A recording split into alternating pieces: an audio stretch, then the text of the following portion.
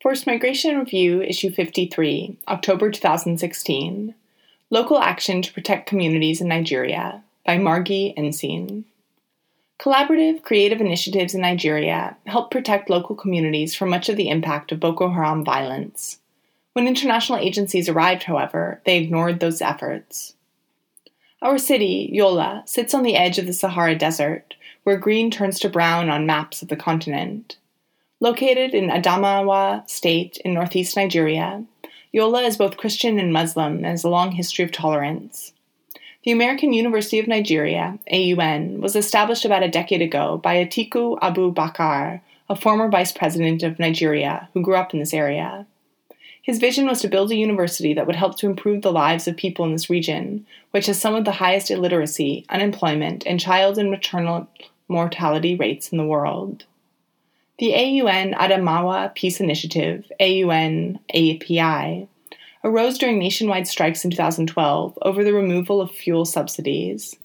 The usually tolerant city of Yola became tense and unstable, like much of the country. At talks between the AUN and local leaders, it was decided that one of the best ways to protect our community was to focus on youth and women, those who had no education, no income, often few or no family members, and little connection to society.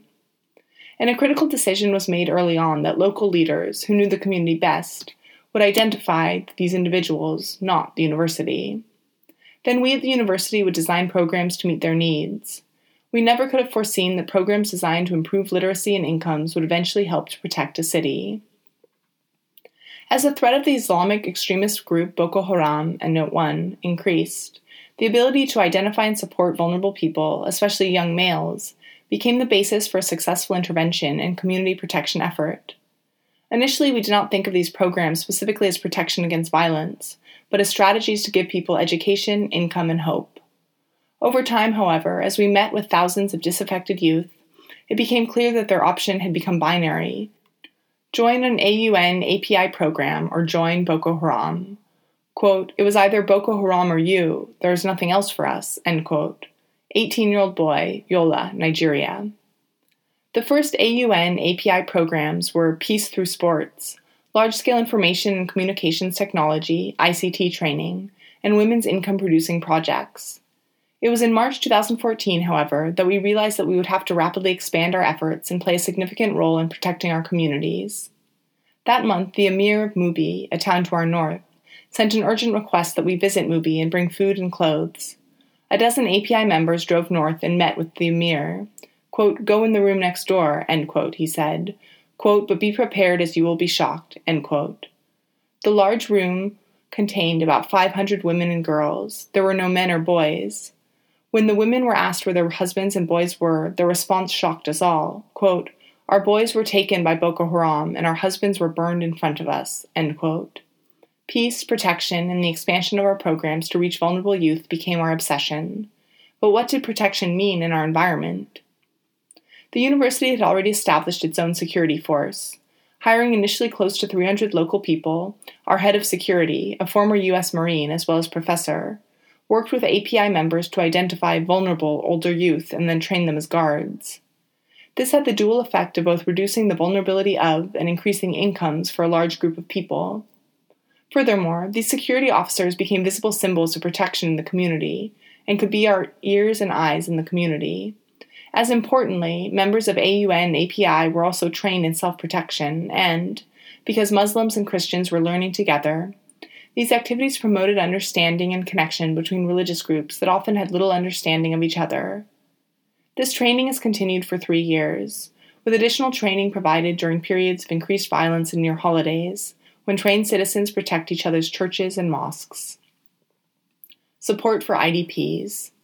Soon after we returned from Mubi, the internally displaced people, IDPs, began arriving. First a few hundred, then 5,000, and ultimately 300,000, mostly women and children.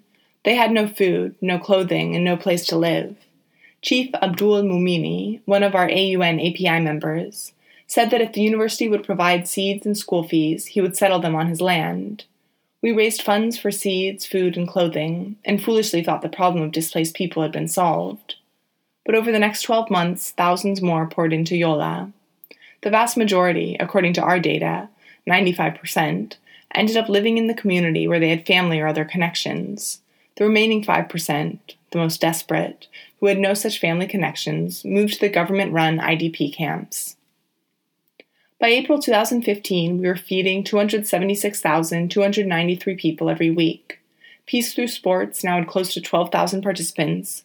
The Women's Income Projects had approximately 2,000. And ICT training was ongoing during this whole period, reaching about 1,200 people. 2 peace conferences were held with peace activists from states badly affected by Boko Haram violence. After the peaceful election of President Buhari in May 2015 and a new governor for our state, many displaced people said they wanted to go home and plant their crops before the rains began. In May 2015, the governor asked AUN API to travel north with an army convoy to see if it was safe for people to return home. It wasn't. The devastation was widespread. Almost all infrastructure had been destroyed, and there was no drinking water, no health clinics, no schools. Homes were destroyed, fields barren.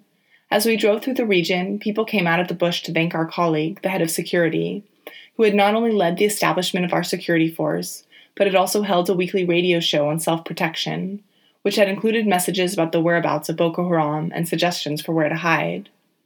Hundreds of people greeted him and told him that he had helped them stay safe and alive, a reminder of how essential it is to give people under threat information about basic safety and self-protection. Arrival of international agencies. Then international agencies began arriving in Yola.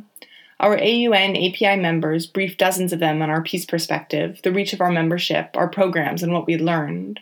But we were largely ignored. Instead of drawing on this experience in our network, the agencies showed little desire to learn from us or involve us in their projects. Here are a few examples. Throughout the crisis, AUN collected data on the IDPs, where they were from, age, gender, level of schooling, and so forth. When we offered to turn this data over to a major international organization, the representative said, quote, "Why would we want your data?" End quote. He then went to the governor and negotiated to pay a large amount of money in order to conduct their own surveys. Many victims were traumatized by what they had seen and experienced. Our AUN psychologist, a trained trauma counselor, began to train other AUN employees so that they could offer basic counseling to those who had experienced violence.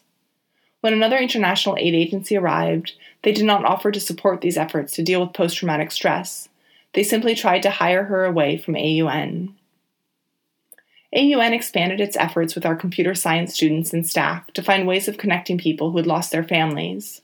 We also used our TV show, The Peacemakers, and our website to show pictures of people looking for family members. When we asked for support from an international agency, we were told, quote, "We only help people who are in camps," end quote. This was despite the fact that the vast majority of the IDPs were not living in camps, but on floors throughout our community.